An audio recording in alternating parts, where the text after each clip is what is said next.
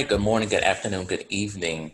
This is another exciting episode of Mechashine, your bi-weekly podcast for all things gay and geeky from a queer Black perspective. I'm Nick, And I'm Victor. We're and playing today tonight. today is a very special episode. It is the 20th anniversary of X-Men, the movie that kind of started this whole comic book movie revolution. And we are joined by two exciting guests, and I'm glad to call them friends of the podcast. First, we have Sterling Watson. You know him as Ndoob. You can find him all over the internet. We also have everybody's favorite timeline terrorist. You can find her writings on Sci-Fi, among other places, causing mayhem and mischief and accosting us with her craziness on Twitter. Welcome to the show, Stephanie Williams. Good Lord. I mean, there were no lies, so all of that is true. I mean, it comes from a place of love. It does. It's all love. So, guys, thank you so much for joining us on this very special edition of Mechashine. Thanks for having us. No, thank you so much for having us. And we're going to, like we said, we're going to talk about the X-Men movie that debuted. Oh, God, it was even before September 11th. It was 2000. It was in 2000. I think I can tell you the month right now because I remember this like it was yesterday. My dad took us to see it, and I know part of that was just get us out the house. And also, this is when matinee prices were actually matinee prices. Okay. So I think it was only like $2 or $3 a ticket or something like that. And also, colorism aside, my dad was there for Halle Berry. He didn't know nothing about Storm being dark skinned. He just knew that Holly was in that film, and that's what he wanted to see. So, yeah. Hey, Steph, that was my dad too. So I get it. Yeah. And it was July 14th when it came out. So I'm thinking we probably saw this movie a month later. Yeah, I think we maybe went to opening night because I remember I saw promos for X-Men, and I being growing up on the X-Men animated series that was on Fox. I was like, oh, I gotta see this. And I remember Fox had did a sort of behind the scenes of X-Men, and in conjunction with this, they started re-airing episodes of the X-Men animated series on Fox. So I was like, oh. And I think I have that kind of behind the scenes on tape somewhere, still in my storage that I still haven't gone through. But yeah, do you remember the first time? Well, I won't say the first time. Since we rewatched it, has your opinion of it changed since then? Oh, absolutely. And not to do a shameless plug, but shameless plug. I wrote about those feelings for Fangirls, which you can find. It's 20 years later.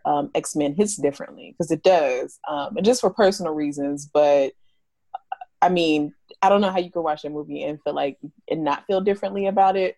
Just either aesthetically, talent-wise, creator-wise, unfortunately, and just tonal-wise, just with the X-Men in general and what mutants are supposed to stand for. I just don't know how you could not feel a little. Maybe you were ahead of the curve and you felt the way that we all feel, like a lot of us probably feel now, but I just don't know how you could not feel differently. Right. 20 years ago, what was I, middle school? I was like, oh, this is the best movie ever. Now I'm like, oh my God, I don't want to watch this shit. Be like, ugh. But yeah, let's get into like the actors that were cast as these mutants. I will have to hand it to Fox that the majority of the actors that they have portraying these mutants generally was good.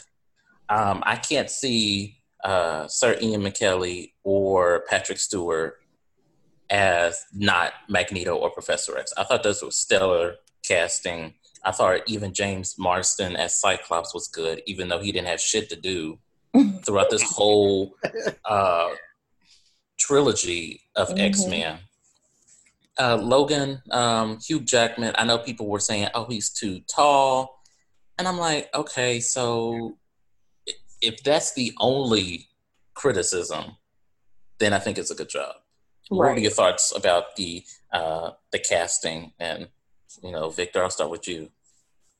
I was fine with Hugh Jackman because I was, of course I was the purist at the time where I was like, he needs to be 5'3", but he fit that look. He had that look at the time. And so it worked. Famke grew on me because I wasn't really feeling her at first.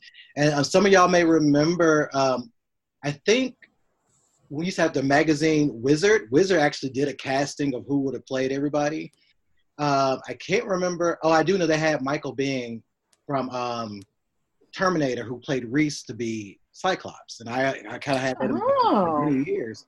I can't remember who they had. Oh, they had some woman. I think she was in Superboy series, but they had her as Jean Grey. Famke, I think she was a little bit different of what I expected, especially when they made her a Dr. Jean Grey. And I was like, that's an interesting take. So I was somewhat fine with that. Halle, at the time we were going because we wanted to root for Halle.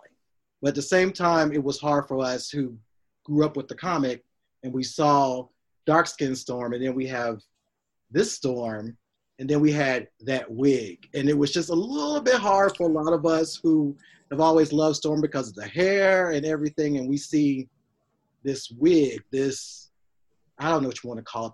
I don't know. I was trying to give it a name, but I can't even think of a good name for that wig. But it's that wig that you would see only during Halloween. And I was Party City wig. Yeah, a Party City wig. And I was like, what is this? But everybody else I felt fine with. Except, I take the lie back. I went back and forth with Rogue. Oh. I did go back and forth with Anna Paquin. She's a great actress.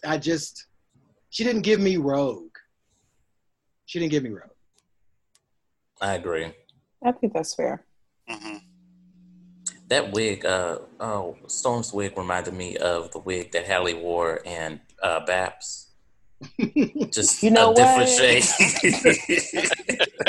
I want to fight you, but you're not wrong. I was like, where have I seen this wig before? I was like, oh, that's where I've seen it. I was like, okay, way to save on the budget, I guess. Shit. But what were your thoughts, Sterling, about the casting? I don't think I've had any objections to it, really. I mean, at the time when it came out, because I'm like, oh, okay, whatever. I wasn't really into thinking of like dream casting as something is right, we do now, and I just took it as it was. And even when I eventually did see it, because I sadly didn't go see it in theaters, I waited till it was on rental because that's just what we did back then. And I'm surprised that my feelings are still about the same now as they were the first time, which I was excited, but I was underwhelmed overall. But I didn't want to say it then, but I'm fine saying it now because we have so much better quality superhero movies out there, even though that kind of set the bar, but it's since been exceeded. Casting wise, I even looked at it critically that way this time around. I'm like, everyone did a pretty good job. As much as I hate Cyclops as a character, James Marsden did a good job bringing that dickishness to life. And I thought the chemistry, or rather the animosity between Cyclops and Wolverine really played well. Like, these are my favorite scenes. So those are my good words to say about the movie. And some of the best shots were the villain shots, whenever like they maybe appeared, like Magneto flying up to the Statue of Liberty with the fireworks behind him. It's like, ooh, that was a great shot. Or Mystique. I actually like this Mystique better than Jennifer Lawrence. So that was another one I really kind of liked much better. Even her voice being all weird, and she just had a more sexiness to her. I'm like, yes, this is my Mystique. I'll take this one. I'll keep this one. So overall, casting wise, I liked it much better than I think what happened later in the future or current times. I don't know. That's how I don't think I have found anybody who likes a Jennifer Lawrence Mystique over a Rebecca Romijn Stamos. And if you do, then that's your business. For real. That is your bearings to cross. So Steph, what about you? I think it's pretty much the same as everyone else. As far as the casting was concerned, I mean, how old was I, like 11 or 12? Dream casting was just not something that really crossed my mind like that. Although I will say that thanks to a friend, like I was like, yeah, Angela Bassett should have been Storm. So that was the only thing where I was just kind of like, yeah, I wish that was different. But I mean, at the same time, like it's Holly. I love Babs. Like Babs was my go-to movie when I was little. So that was like my frame of reference for her. So that's why I was kind of okay at the time with the casting. Cause I knew of colorism, but not in the way that I know of it now. If that makes sense. So it was just kind of a one-off for me. Yeah, I don't really have any complaints about. I mean, Anna Paquin to an extent, because my idea of who Rogue was, thanks to the animated series and some of the comics that I had read up until that time, was totally different from that Rogue. If anything, I think that Rogue was X-Men Evolution just after this, right? Yeah, X-Men Evolution. I think it premiered maybe 2002, 2003-ish, something like that. So in retrospect, I understand why that iteration of Rogue that we got, I feel like was inspired in some way by the Rogue that we got in the movies, if that makes sense. So yeah, and I feel like if my frame of reference for Rogue would have been just X-Men Evolution, I would have saw this movie afterwards and I would have been fine with her. But I was like, I don't know what this Rogue is. Mystique, out of all of them, Rebecca Romijn as Mystique, I thought was perfect. Because Mystique had always been like, for me, like this character that was, you didn't really know too much about her. If you didn't really, if you didn't read some of the older X-Men issues or whatever before Rogue joined the team. So I was like, yeah, this is my Mystique. Same thing with Xavier and Magneto, the casting there. So casting wise, fine. Overall movie, I thought it was boring then. It's still boring now. The only thing that kind of saved it for me when I saw it the first time was the fact that I was able to be like, oh, wait, yeah, I know that this type of tension happens between Scott, Jean, and Wolverine. And I think that's the only thing. Or this relationship between Charles and Magneto. Yeah, like this is familiar from the comics. I know this, but everything else, I'm like, I don't know what the hell is going on. Even like Sabretooth and Wolverine not really knowing each other, like that being their first time interacting was weird to me because I'm like, aren't they related? Don't y'all know each other? Right. Yeah. So, yeah. But compared to what we have now is bottom of the doggone barrel. Right. I was expecting more fight scenes, more battles, more just use of special effects because that's what the cartoons gave us. Just constant eye blasts all over the place and just just fighting all the time. I mean, granted, I need some story in there too, but I was underwhelmed, a little bored, and that's the thing that remained consistent from the first time I saw it to now. I'm like, okay, I'm ready. I think I remember saying even then that X2 was better than this one, the first one. Yeah. I enjoyed that one much more. So the wigs were better. I will say that much. Oh, that Femke had that feather tease, that kind of Calista Flockhart type thing, but a modern take on it or something. That was that early 2000 look. A lot of the white girls was doing that look. Even some of the black girls. And I think of But Kelly Rowland had that too. Yeah, had that. I think Mary J. Blige had it too. Yep, she sure did. Auntie Mary. And then I think of the Josie and the Pussycats movie, and yeah, that was the look. That wig is in the same cinematic universe. Right. Don't mess up a good thing now. Shoot. Right. Put that wig in the car and just bust it to another studio. Yeah. No, when I look back at that movie, like y'all, I was underwhelmed. I was kind of sad when I was at the theater because I remember going to the theater and seeing it. I was in Buffalo. I was visiting Buffalo because my mom and my family moved to Buffalo, New York, and I was there for the summer. And I went to see it. Everybody was excited, but it was just sitting there. I was just critiquing it because, again, I was reading the comics years beforehand, and I just remember feeling like this wouldn't happen, that wouldn't happen. Mystique was the only thing that really felt real to me, just because the fact she had that look, she had that something about her that was like deadly. You knew she was something deadly, and that's how the comics I've put her out there to be, is very deadly.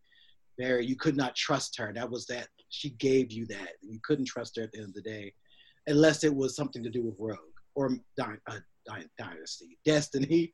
That's the only people she only cared about. Everybody else she could give two craps about. But what I remember the most that stuck out to me, or why I began to just did not like the movie, was when Sabretooth grabbed Storm by the neck. And I was thinking, that would not have happened just because she would have saw him coming and would have just did what she had to do right then and there. The fact that he had her up against the wall and then she brought the lightning down, like, that's not the Storm I know. But not only that, it was Jean. Jean was, I know y'all teased Jean about, especially in the cartoon, she was just the weakest one, or just fainting every 5 minutes. But it just hurt my feelings to see, like, the best thing that she did was those little plates, when she was making those little plates fly, and that the little Mario coins. Yeah, I was like, well, she was good at doing that when Scott was shooting those little pieces or whatever he was doing.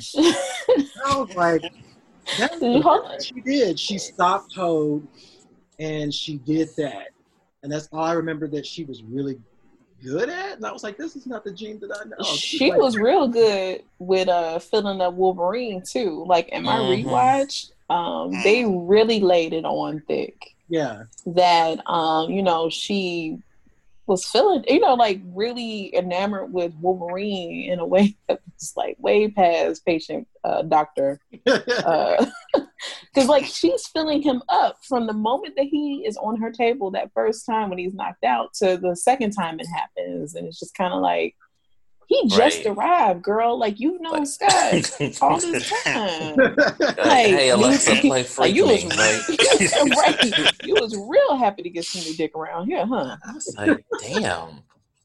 But that scene you were talking about Sabretooth and Storm, A, she didn't see him coming in the glass. And B, my mom always called racism. She's like, oh, why does the black woman have to scream for the white man? I was like, okay, well, that's marching on Selma, Mom. Like, like, oh, gosh. It was, I didn't like that scene at all. And Storm kind of like how she, this was in later movies, how she kind of looked, I don't know, deranged when her eyes turned white. Okay. If you love it, if you like it, then I love it. Like, I blame the times, how special effects were at that point. But I was also upset to see that she had the cape. I was like, how you gonna have a cape and not fly? Or wherever she did, like that little glide she did up. I'm like, that's not enough. This glide, right, not worth a cape. No, but I was really upset that how you gonna have this cape and you're not flying. You're not flying. And how you go? Go ahead. I'm going to go ahead and just get it out there because it's the cringe-worthy moment that I'm sure we're all thinking about. What happens to a toad when it gets struck by lightning? The same thing as everything else. Wait, okay. And you know what? I'm gonna claim it because it is something she would have said. I guess it is. It's a delivery, But but I guess just reading her sometimes, like I think what a lot of people were like, who are familiar with her, were familiar with her doing her spells in the cartoon, when she'd be like, "By the dawn of the ages, I freeze you." We're not gonna do that to Miss Girl. She has said stuff like that, kind of in stuff in the comics, and so I was like, I'm gonna let that go. But the fact that Toad was kicking tail between her and Jean, I was like, okay, y'all really. That's the part that was unbelievable, and I hate to be the one to like side with Victor. Unfortunately, it is something Storm would say, and the only reason why I'm backing this up is because I'm currently writing something about Storm and her dad jokes. Because, I mean, unfortunately, the better Storm has been written by Chris Claremont a lot of the times, and he is an old white guy. Mm-hmm. And he loves himself a dad joke, and every now and again it creeps up and comes out in Storm, and like that line that she gives is very dad joke-ish, even though there is absolutely no punchline except for the fact that the lightning actually strikes him. It's the delivery, and even still with the delivery, given like how weak the performance was, because Holly didn't really have nothing to do. It was just gonna fall flat either way. And this is me saying this. Yeah. And 20 years later, I'm ready to admit that, yeah, she would have said that.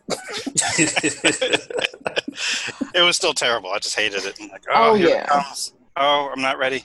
So, yeah.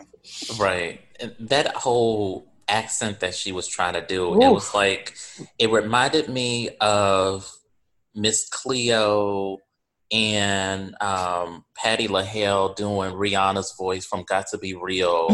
If they had like a baby, and then it was just so odd. That's perfect. It was very odd. I was like, oh, it's like she know Voodoo Queen now? Like, what? Like, what are you talking about? I didn't pick up on that until this time when I watched it. Most recently, I was like, "Is she trying to do an accent here?" And I'm like, "I'll just forget," because she didn't have enough lines for me to actually really pick up. So, yeah. And you notice how in like later movies, she just like, "Okay, fuck it, I'm not doing this shit." Right. Yeah, like how Scarlet Witch, if y'all remember, looking at what's that? The second Avengers, she had an accent, and after that, she was just. Just full on American. So. Yeah. Right. Oh, poor Storm. Yeah, she tried to have that accent, and it reminded me of Kendra, the Vampire Slayer, when she was introduced, because I forgot her name, but she was trying to do that accent so bad. I was like, what is up with black folks in these accents? But I'm like, y'all leave them alone. Just leave it alone. I'm like, if you're already getting a different version of Jean Grey as a doctor, then we can get a Storm that, I don't know, just lost her accent the longer that she was in America. Right. Let's just go with that. So let's go to some of our favorite scenes. I know we talked about one of our least favorite scenes as far as the Storm delivery of that Oscar-winning line. Are there any scenes that you all enjoyed? Yes. So let me set it up and explain why. It's the first, and actually it's not a scene, it's more a collection of scenes. From beginning where we meet Magneto, and he is as something that looks kind of like a Auschwitz or whatever. Okay. Yeah. And the Holocaust and all that is going on, and he crumples everything and they knock him out. We'll skip over Olive Road. Let's skip over that. Let's act like that scene, all that doesn't happen. Let's go directly to, some type of UN meeting, not UN, but like Congress Senate, type meeting, Senate type of thing. And like Jean Grey is standing before them and, pretty much pleading the case for mutants to be, accepted or whatever. And Senator Kelly gets up and he goes on this whole diatribe of why mutants are dangerous and so on and so forth. And Xavier's there, Magneto's there.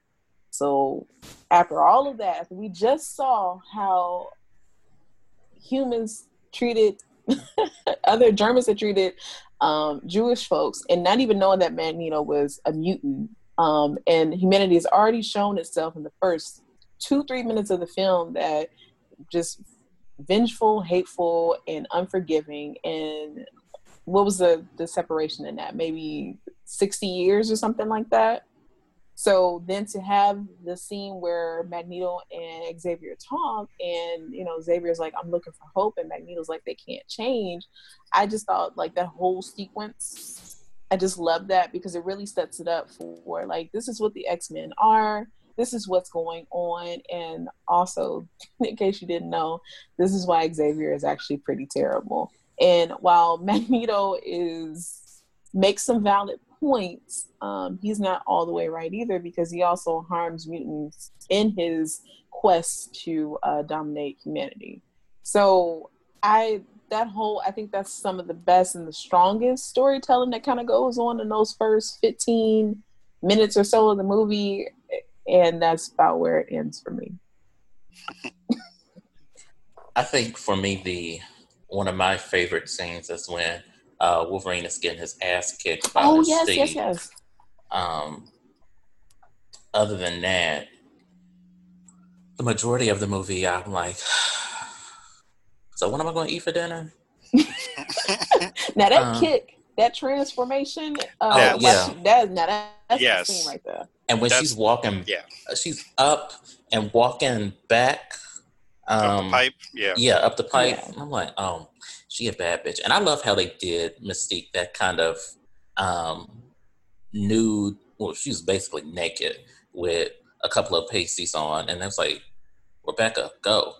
I think that she said like it maybe took 4 hours to get in, 4 or 5 hours to get in, and another 3 hours to get out each day.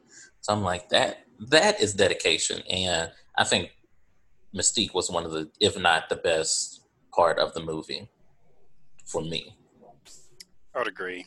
I think pretty much her scenes, especially that fight scene with Wolverine, just anytime she's on screen, because you just kind of can't help, because those eyes just, they hit different. That's for sure. And she's definitely true to her character throughout any medium that you've seen her in. Just mysterious and, Mystique. So I definitely loved that. I think one of the scenes that had always stuck with me was Magneto kind of having a standoff with the police and like flipping their cars and like taking their guns and aiming it back at them, and even shooting one of them, just holding the bullet, as Magneto and Xavier have kind of their own kind of standoff. That one's always kind of stuck with me too, just as a way of just showing their powers, and in a subtle kind of, but not too subtle sense. So that kind of always stuck with me too. But it's really between those two scenes. I'm sitting here trying to think of any additional ones. I'm like, no. And the scenes I'm thinking of are from other movies. So yeah. Why did that guy that Magneto had the bullet on his forehead, he sounded like he was taking the massive shit of his entire life? I was like, why is he squeezing so much like that? I'm like, just get some Kaopectate or something. Clean it right on out. I will say that it was an okay scene, but it stuck with me, was when the X-Men were coming for Wolverine and he was fighting Sabretooth.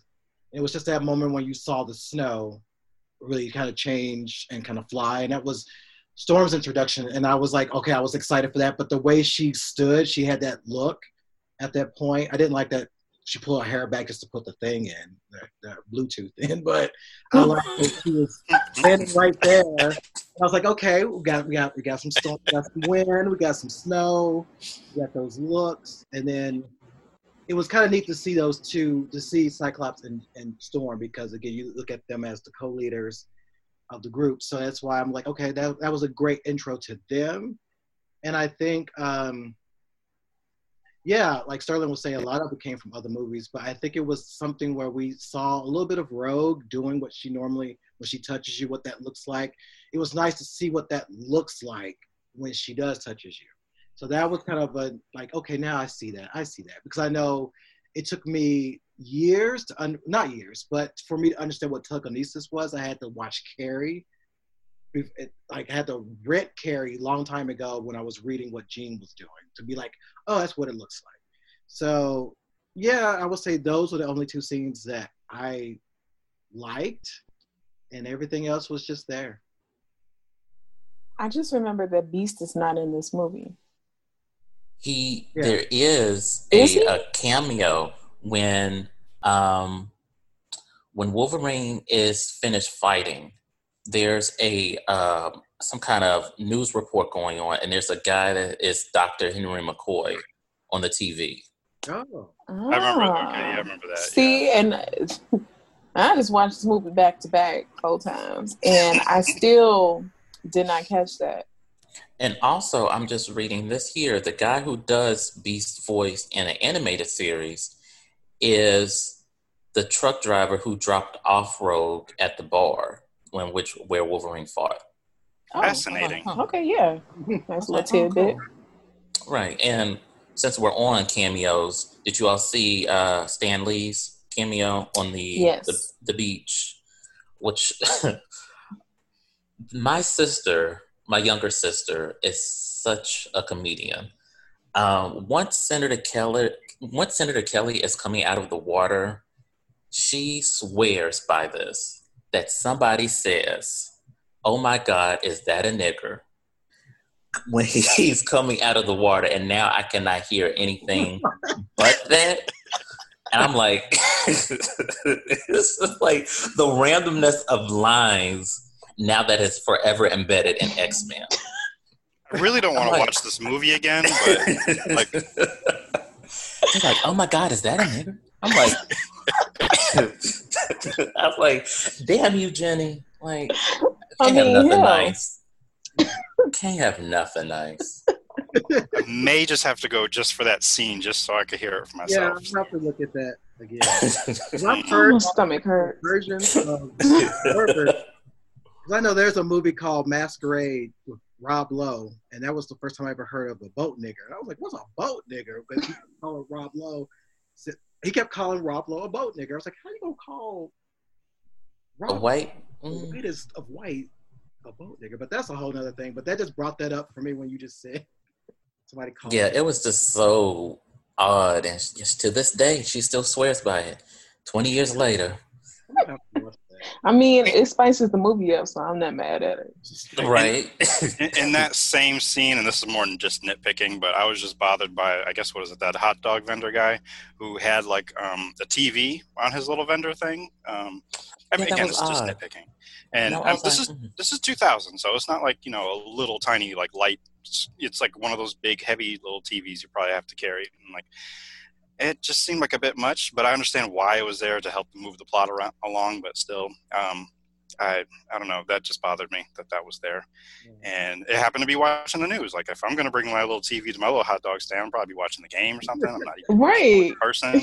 But of all things, I'm going to watch CNN debates. So yeah, on this hot day at the beach. I'm going to go watch Crossfire. Exactly. What a lame. But just a little nitpicking. That's all. Just little things I noticed. There's one other thing, because since I was watching it with other people in the room, which is kind of why I had to watch it more than once, because I missed a whole section. I'm like, oh, we have to watch the whole movie again? Okay.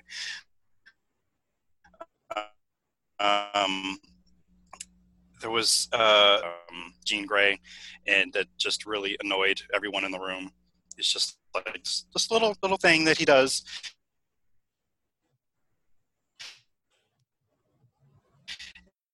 It was just annoying, and I just needed to bring light to that little motion. So yeah. Did you all catch the Kitty Ann and the Jubilee cameos? Yes, for the first time. For the first doggone time, I caught it, and I was like, "Wow!" So what was it? The one was like Senator Kelly was like, "Yeah, there's a girl in Illinois who can walk through walls." And then for the Jubilee one is when Rogue is sitting in a classroom, and the girl next to her is wearing, basically looks like is in Jubilee cosplay. Yeah. Right. I'm Either glad I she's- didn't catch that back then because that would have upset me because I love me some Jubilee and I would have been like, okay, so y'all tease her being in this. Don't watch Generation X then. Oh, Oh no. God, that was a long time ago. Yeah. Yeah. It had a white I've gone girl back. play Jubilee. So yeah, don't do that. Now, unfortunately, yeah. And I'm like, is it crack? Right. Like, come on now. An Asian person, and they've done it before. So, let's see. What else can we talk about this movie? Well, do y'all think it was enough action scenes, or just not enough that really gave you a good glimpse of who the X-Men really were?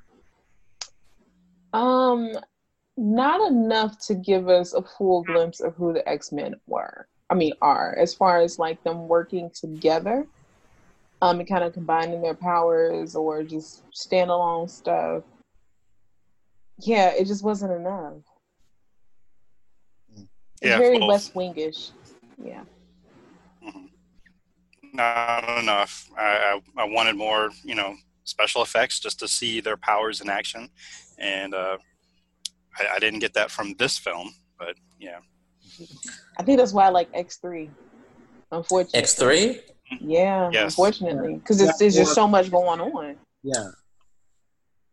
I know. Don't judge me. I know it's a crap show, but it's like we're gonna have to do an intervention right now. Steph, I'm with you. Yeah. But yeah, to a degree, because that. I mean, not like favorite as in I'm, going to bat for it. But I mean, if I'm going to sit down, I'm going to watch the trilogy, I'm probably going to pop that one in just because it's just so much. It's just so terrible that. Yeah. This is coming from the same person who would argue that that Spider-Man 3 isn't as bad as it is. Oh, it's bad, but it would have worked best as a Broadway musical. Like if they just would have been like, hey, we're going to do this third movie, but y'all got to go get some tickets and see it on Broadway because it works best that way. Yeah. Oh, wasn't Kristen singing in that one? Yes, she's singing in it. And like, yeah, that's what and not because she's singing in it, but because it's giving Broadway tease just a little bit because it's just so over dramatic and everybody I can't tell if people are in the 50s or are they in the 2000s in that movie. It's like a really haunting blend of the two. Now that you mention it, especially that scene where Toby is like walking down the street like he fucking Fred Astaire or Gene right. Like, who are you trying to do? This is not American in Paris. It's some method to my madness. Okay, well, shit. Now I see it. Now I gotta watch that movie again. God damn it. You're welcome. You're very welcome. If you look back at 3, you got to see how the Phoenix power worked, but you also got to see Storm fly or do that Wonder Woman turn. That was terrible. In that special wig, which I didn't mind that wig, but it was just funny just to see her do a lot more than what she normally would have done. Right. And then they introduced all these other mutants because they had Psylocke and Callisto and they had the Morlocks in it. So it was, which interesting that Psylocke was in that group. But it was just kind of funny to look back and see how they did a lot more in that movie. Wasted Angel though, because they had no point even putting Angel in that movie. But it was very interesting. So yeah, thinking about what was happening in the first movie, I wish there was more action. I wish we would have, because I thought that was how Rogue was going to be able to start flying and get her super strength was because of that machine. Yeah, right. And I was thinking, if they're going to introduce it that way, I'll run with it. But they didn't really do anything with that. I only gave her a hair treatment. Yeah. So I feel like that if they would have given us just a little bit more action, I think it probably would have been a little bit better, or really put some more in the fight scenes, because it was just kind of uneven. You think about Toad being someone who can do all these great things. I'm like, it's Toad though. And then that was it. I mean, everybody else was perfect, but Toad kind of threw me off when it came to the fight scenes. So yeah. He kicking everybody's ass. Yeah. It just don't make no sense. Right. You kicking everybody's ass though? I'm like, okay. Because he was considered the joke of the Brotherhood in the comic. Right. Right. Mhm. And even in the cartoon, he's just a slimy little character that really didn't get much respect from anyone that I can remember. Mhm. So Yeah, his whole shtick in the comics was like, no one likes me, nobody cares, because he was always just kind of the joke. And the only person he really cared about was Wanda when she was a member of that. So yeah, it's interesting to see how they beat him up. For some god reason. And I like how Ray Park was that actor that played Toad. And didn't he played Darth Maul, Yeah. didn't he? Mm-hmm. and that show when he spun his little the thing that kept the elevator doors open. Like, oh right, yes, you play Darth Maul because you can do stuff Right. like that. That's it. But yeah, you can keep everything else, your little dances, your just corniness. But I don't know. It was. I'm with you guys. It's weird that he was a better villain or fighter in that sense, because he shouldn't be able to beat Storm, that or any of them. Not like that. Right. Right. Yeah, no. She's just falling over everything. I'm like, okay, girl, is it dizziness? Is it what's going on here? Is it the heels? Speaking of heels, did y'all catch that the first scene, the scene with Jean and Wolverine, like the first time, did y'all catch her shoes? Oh, Because yeah. she was wearing my first heel, these patty melts. They were just, oh my God, the itty bitty heels. And I'm like, okay, she didn't have to come out with these Reverend Deacon ass heels, because they were just, ugh. And I know it's one of those things that I should not be focused on, but that just threw me off. Like, But, I mean, it's fair though, because I mean, for the most part, the X-Men have always given you fashion. right. So, especially those 80s and early 90s, like fashion has always been there. So, Yeah. you're just in that. Yeah. Yeah. You look at Storm's outfits. Even Jean has some good outfits Mm-hmm. in those days. I mean, they were really neat. Rogue has some interesting outfits too. I'm still a fan of the punk rock hair Rogue, because that was a moment where she had Yes. a swimsuit and a black suit. Basically, it was a bodysuit and a swimsuit over it, but it was that look. I was like, I'm always Team Rogue from the 80s. The Australian days, I will say that. That's when I was in Australia. Now, also, when the movie is boring, you tend to just notice other things going on in the scene. That's anyway. true. So, I remember being younger, watching the animated series, thinking Jean Grey was out here butt-ass naked, like with just her titties hanging out and side boob everywhere. I'm like, she's really trying to turn the party with this outfit. She was trying to get into her Emma Frost, but I guess she was. You know how Victor feels about Emma. I love me some Emma now. Like I've come around. I am pro Emma Frost for all the right and wrong reasons. I don't hate Emma Frost. I just hated when they try to make. I was fine with her being a good person when she was the headmistress of Generation X, when she was working. Mm-hmm. I was fine with that because she lost her students, and I understood that. I think I just never liked the whole thing of her and Scott being a couple. That was my thing, because I was like, I'm not really into that and that whole psychic affair. But that's my only beef for her. And then, how she treated Storm over the years. When they first met, then that whole body switching situation. Child, you know how many times I had to read that comic to understand that's really what happened? Because I couldn't believe it. Yeah. But then when I really realized what had happened, I'm like, now wait a hot damn minute. Now I know y'all know this would not fly today, so I'm gonna let it go. But also, what? Why? Of all and I get why, because they, Brotherhood was trying to get Kitty or whatever, but also just, I'm not Brotherhood, but Hellfire. Hellfire Club was trying to get to Kitty, but also just no. Just no. Yeah. And what was so big about Kitty, I guess what I'm thinking about going back those days, I'm like, I get that she had that ability to go through walls and everything else, but I was like, all of that work just to get her, there's other people y'all can get. I mean, I'm thinking of, you had Magic at that one point. That should have been like somebody you should go after and get, because that can give you whatever you want. Even Danny, Mirage had very good powers. And Karma, if you, and all the young ones, I don't see where they was so into Kitty like that, but who am I? But yeah. And as we're talking about it, maybe for that first X-Men film, because Rogue kind of took that Kitty Pryde place. Yeah. And I think that's what I'm just kind of like, I'm just not here for, like, just make it Kitty and then like have Rogue already be there. And then there could be some tension already between Rogue and Mystique that you all don't really have to explain just yet, but at least we got Rogue with powers. I mean, well, with the powers that we're used to familiar with the strength and being able to fly and all of that. Yeah. Yeah, I like that. I like the idea that maybe Rogue was already a member and, you know, have some tension there, because it would have been nice to have a little bit sassier Rogue, you know, in the group versus what we end up getting. Right.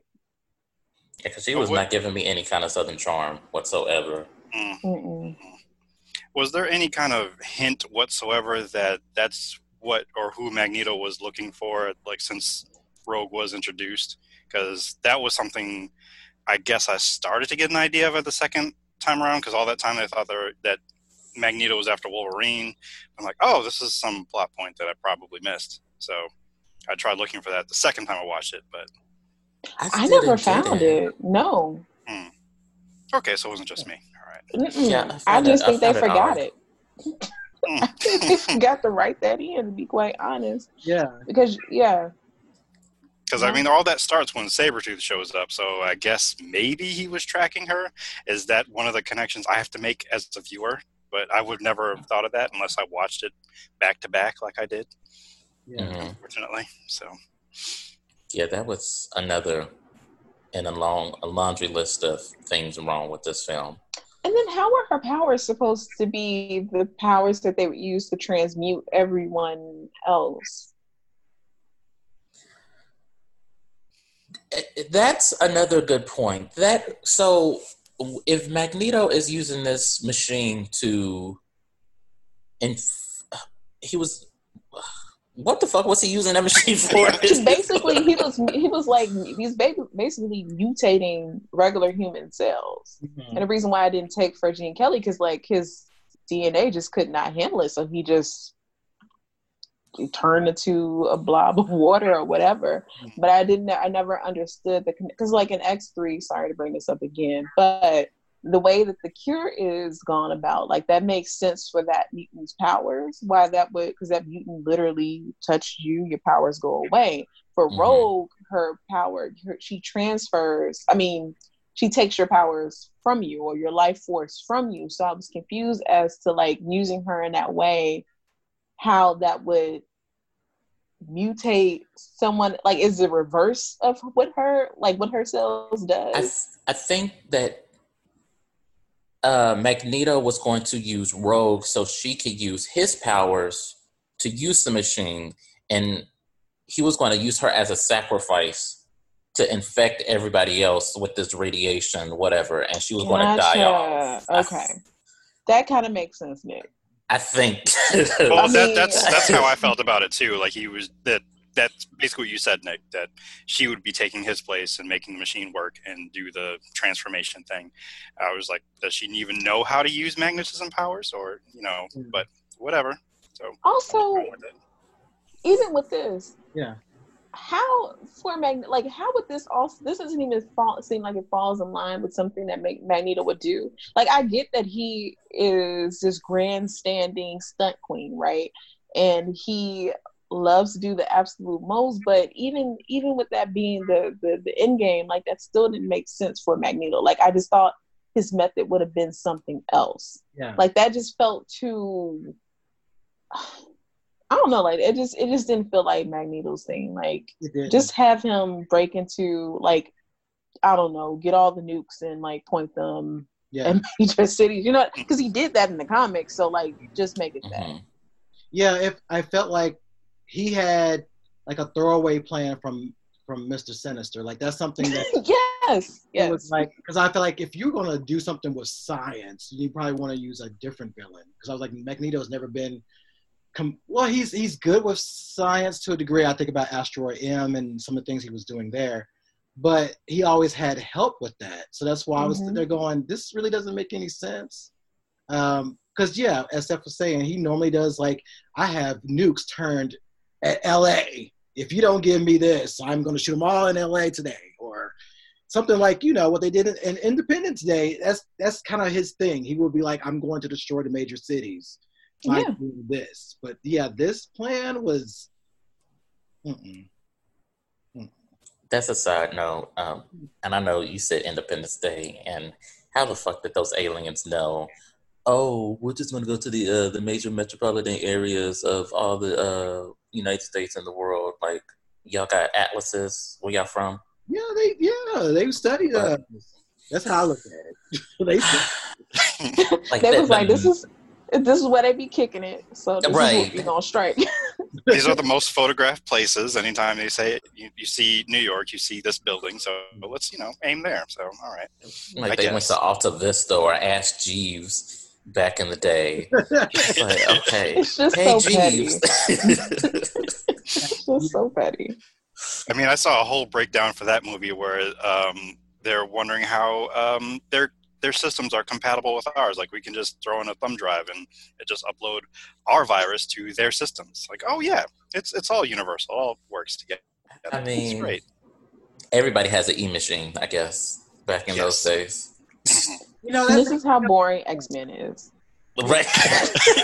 We're talking about... I mean, not X-Men, but this movie. Let me say that X-Men are never boring, but this movie, yes. Yeah, that is not a false statement. Because I so badly just want to talk about Nightcrawler scene in X2, because that's like one of my favorite scenes. Like that was one a of really the good best. scene. It still holds up too. I would say that scene and a couple of the scenes in Days of Future Past, when we are introduced to some of the other mutants like Blink and whatnot, when they're trying to get away from the Sentinels that are too fucking overpowered. And I'm like, okay, so these bitches, they just never gonna die. Yeah. That was supposedly what the new Sentinels were. But if we're going to mention X2, I can't remember being in the theater at the part when Jean was holding back the water. That was very dramatic, but I guess it was that moment when she starts to flame up a little bit. I just remember how everybody jumped up and down and started screaming, and I was one of those people who was screaming. But I just remember how my friend who never knew anything about the X-Men was like, what's the point? What's she going to do? I was like, you don't understand. This is when she is about to be Phoenix. But it was just kind of neat I remember that was the only scene for me that just kind of will forever stay with me. It's just that moment when she is trying to hold back the water and then she begins to transform. Why couldn't Storm do that though? Actually, Storm could have done that. Storm could have actually... That self-sacrifice was so not she needed. Looked at Jean in the plane and said, well, girl, this is for drinking the last bit of my orange juice, bitch. Right. Oh my God, you're right though, because Storm could have froze the water, or she could have lifted the plane up in the air. She could have been like... But then, again, remember, she was the one... when they were fighting in the sky, brought up these two random tornadoes that didn't last like for 2 seconds, and then they still got shot down. I'm like, okay. Yeah. That scene was good. Yeah. Don't get me wrong, but it was like, okay, so Storm, you can't do, that's it? Just two twisters. Why don't I just call Bill Paxton over here so we can outrun these and get our St. John's Bay belts and tie them to a random ass pipe so we can survive these F5s. Like, Don't get me started on that movie. I still haven't even The- seen Twister. I need to watch it. I have never Oh, seen it. you absolutely need to watch it. I'm mad It's a about how therapist. it how much of an impact that movie had on my life. That that I always think about. Exactly what Nick described. Just to make sure you have a belt to tie to a pipe somewhere, and You trying to good. find a shack that has it. And, good. You can survive a tornado that way, and And don't. if you, Yeah. and if you need to restore your marriage, what's a tornado? Marriage counselor. I'm gonna bring my new bitch to work with my old bitch, but I'm gonna leave you for my old bitch because she's smarter than you, and I just brought you along to what is this, like a take your wife to work outlet or a She could have scenario? stayed at the hotel, and then to get left after you've been running for your life all day.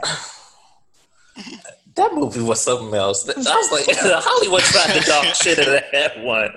Oh my God, the 90s was something else. Yes, Hollywood was the peak white male writing out their problems in these movies. Basically, that was their problems. I was cheating on my wife at the time, so I wrote. Oh, So- well, let's call it a thing. oh my goodness. Mm.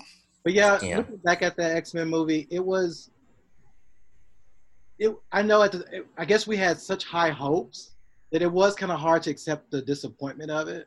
And again, we didn't really have a lot of trailers or the internet as big as it is now.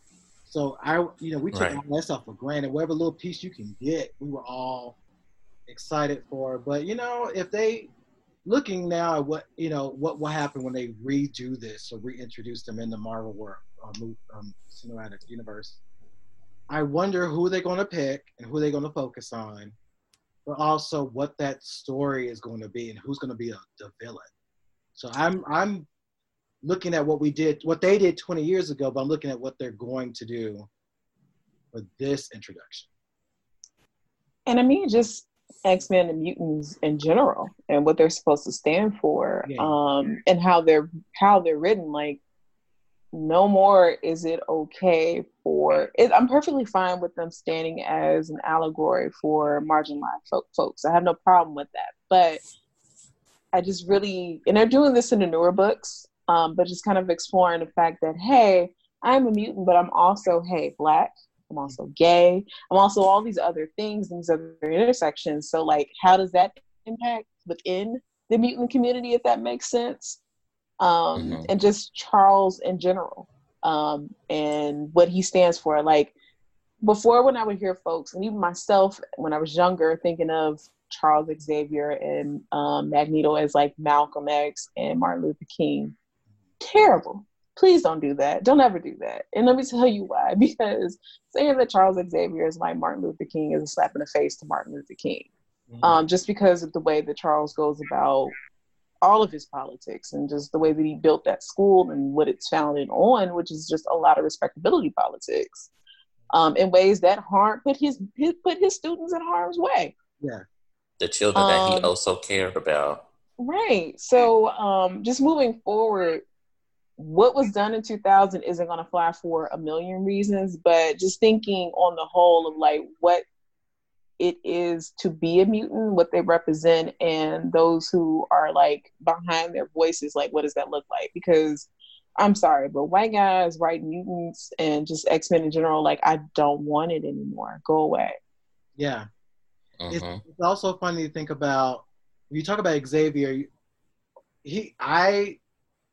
What's been hard for me is to realize that he wasn't really the greatest person at all. Yeah. The way he treated women. I think about Moira, but also Gabriella. I don't know if they were married, but even way back when they were younger, they rescued her from the Von Struckers. But it was the fact that they just kind of got in this liaison, and then she has a kid, and it's Legion, but yet they never really worked on that relationship or worked on the child's relationship with Davidson up here having like 6,000 personalities and all of that. And even when you think about the Legion Quest, that particular comic, it was mostly a reason why it just got out of control is because he was like, do you even love me, Dad? And I'm just doing this for you so I can prove my love to you. So Xavier he was a jerk. He was a straight up jerk.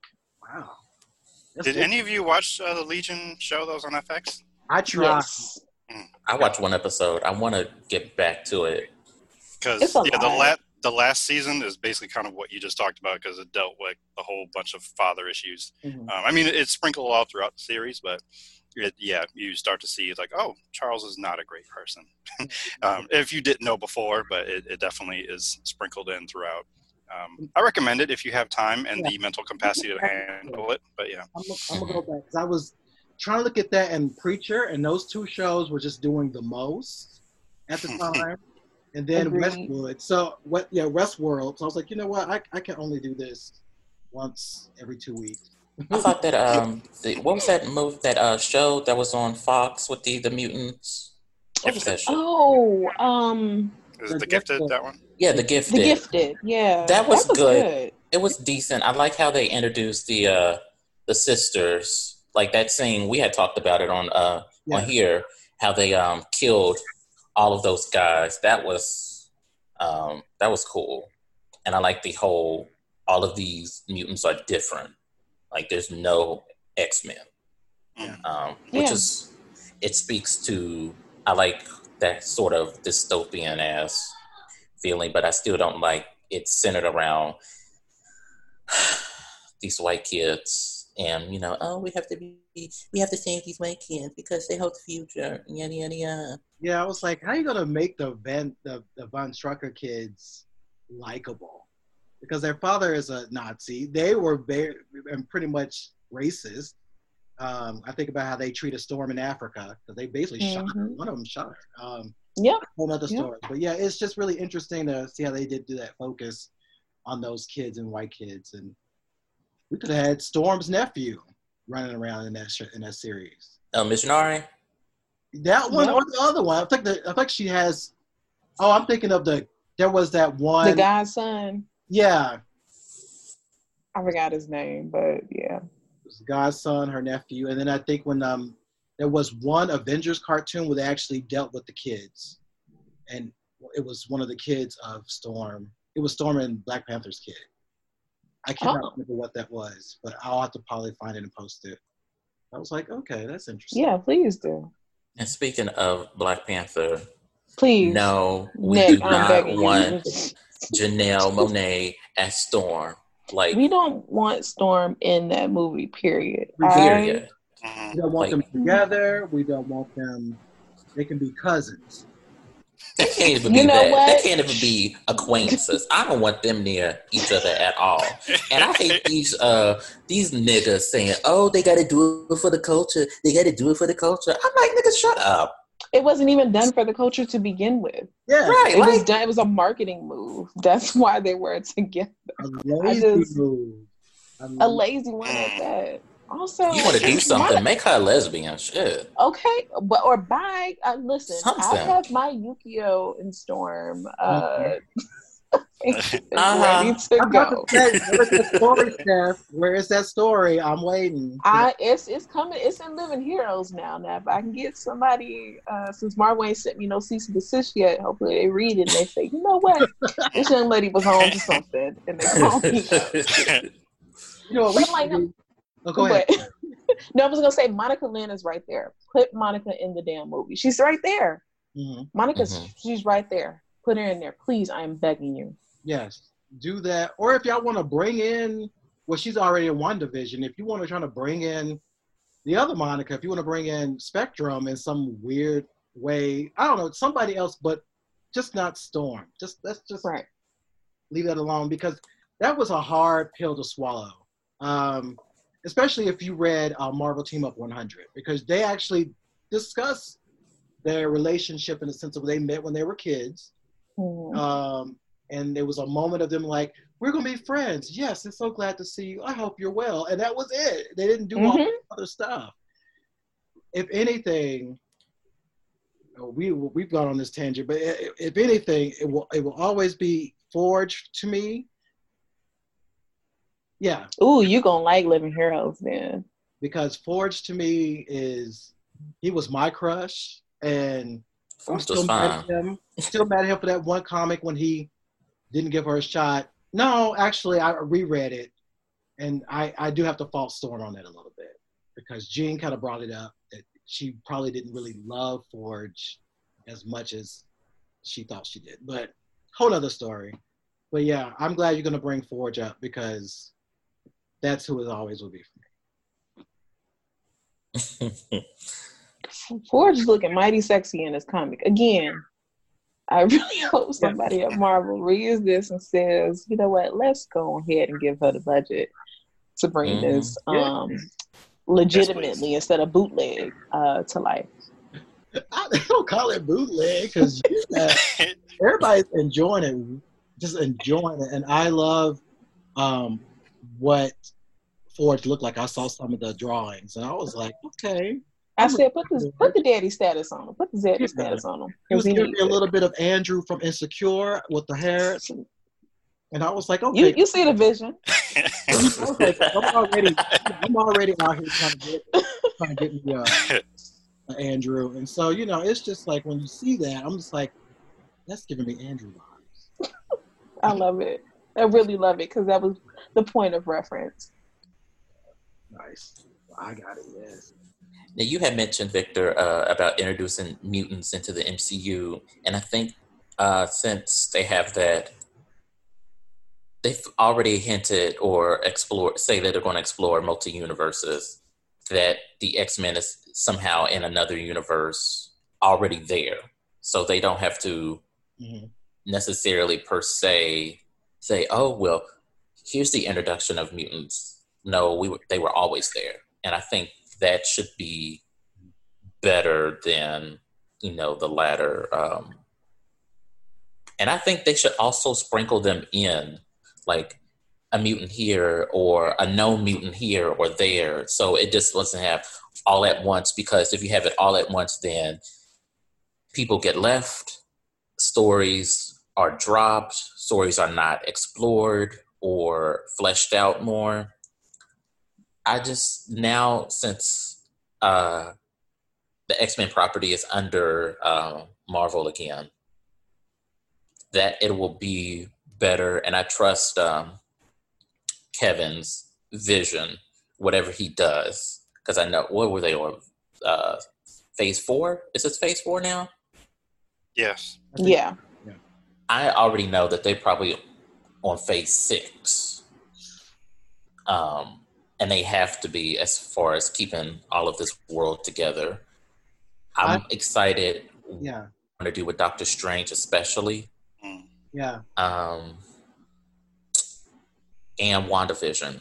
Yeah. Since I think WandaVision doesn't come out till at least next year.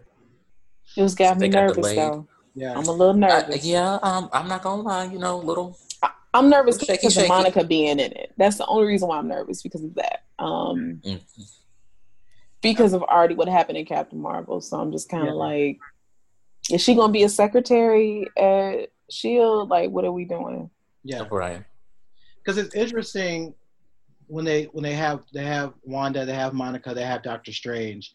The villain is going to be Dracula. They kind of revealed that Dracula is going to be that. And I was talking about this online about how, like, you have to go back and look at some of the stories, because there's been many times they have all crossed because of Dracula.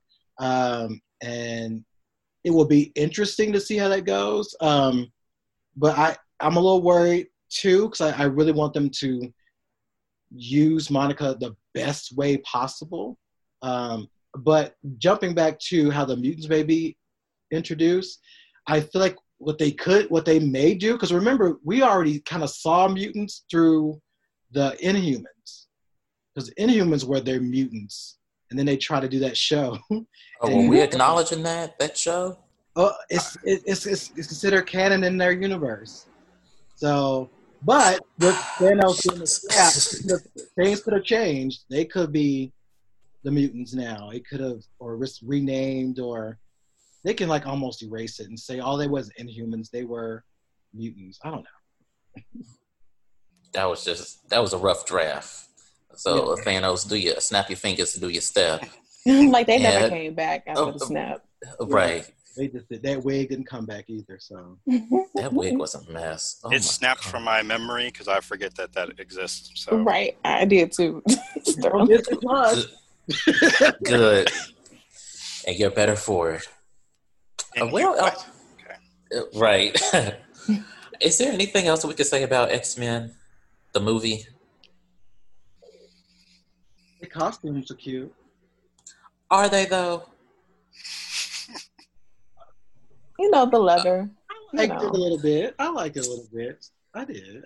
Like now that I look back at it, I was like, oh, the arts were a dark time for fashion. They were a truly dark time for fashion. Yeah, early 2000s were horrible for fashion. Oh my goodness. Do like seeing the school and like how that actually would work as far as like school up top, training and all that other stuff down below. Mm-hmm. I thought that was pretty cool. It also puts in the frame of mind like how rich Charles is or what connections he has. Yeah. Did they explain that in the newer ones? I feel school like admissions. School admission. Oh, school well, admissions. Yeah. And also, it certainly has a social life security insurance check. policy. Yeah, life insurance policies. Because yeah. I know his SSI check ain't that big. But I'll give it that. And Cerebro, like that was kind of cool. I mean, just kind of see that brought to life. Yeah. It being hackable. That's me. Oh yeah, that's definitely you're better. right. You're for sure, without question. Mm-hmm. Well. Ooh, girl, that's it. Yeah, that's enough.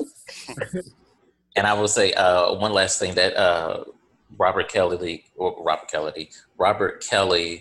was a poor man's version of Mitch McConnell, and that's terrible saying Mitch McConnell is a poor man version of Mitch McConnell.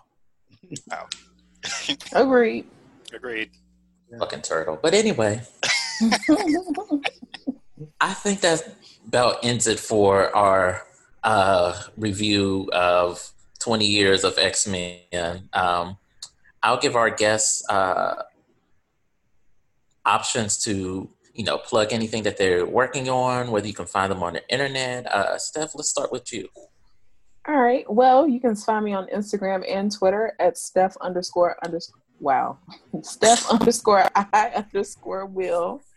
I think right now my name is Imagine the X-Men Cupid's Shuffling with the Sentinels. So that should not be hard to find.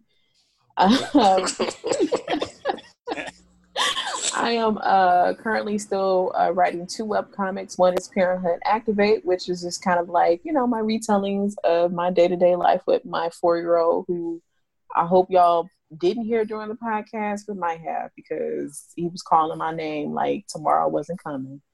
And then also my other comic, But What If Though, which is kind of like my mashup retelling of things that have never happened in the comics necessarily, but I would like them to. So you can find those on Webtoons under their names and also on Instagram under the same names.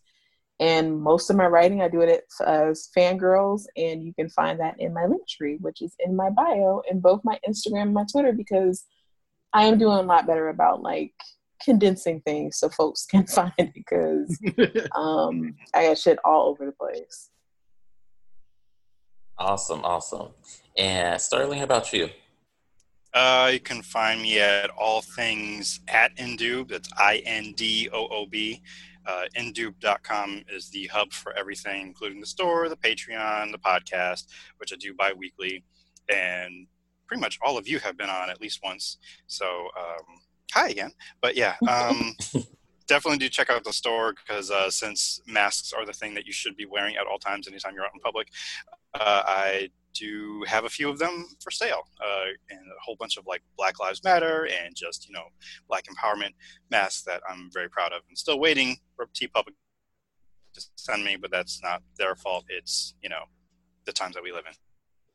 So, yeah, go check those out, and the podcast as well. So if you just need an escape, that's what we're here for. So Great. Do it.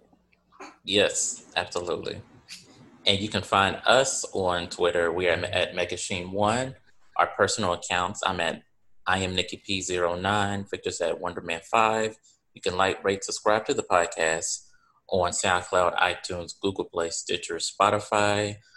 We're on Facebook at Megasheen, Instagram at Megasheen. Our website is potofthesheen.com. Let's see. I think that's about it. If you've never seen X-Men, go check it out. Keep your expectations low. Like on the ground. Yes, on the ground. Other than that, now let's go ahead and get up on out of here. All right.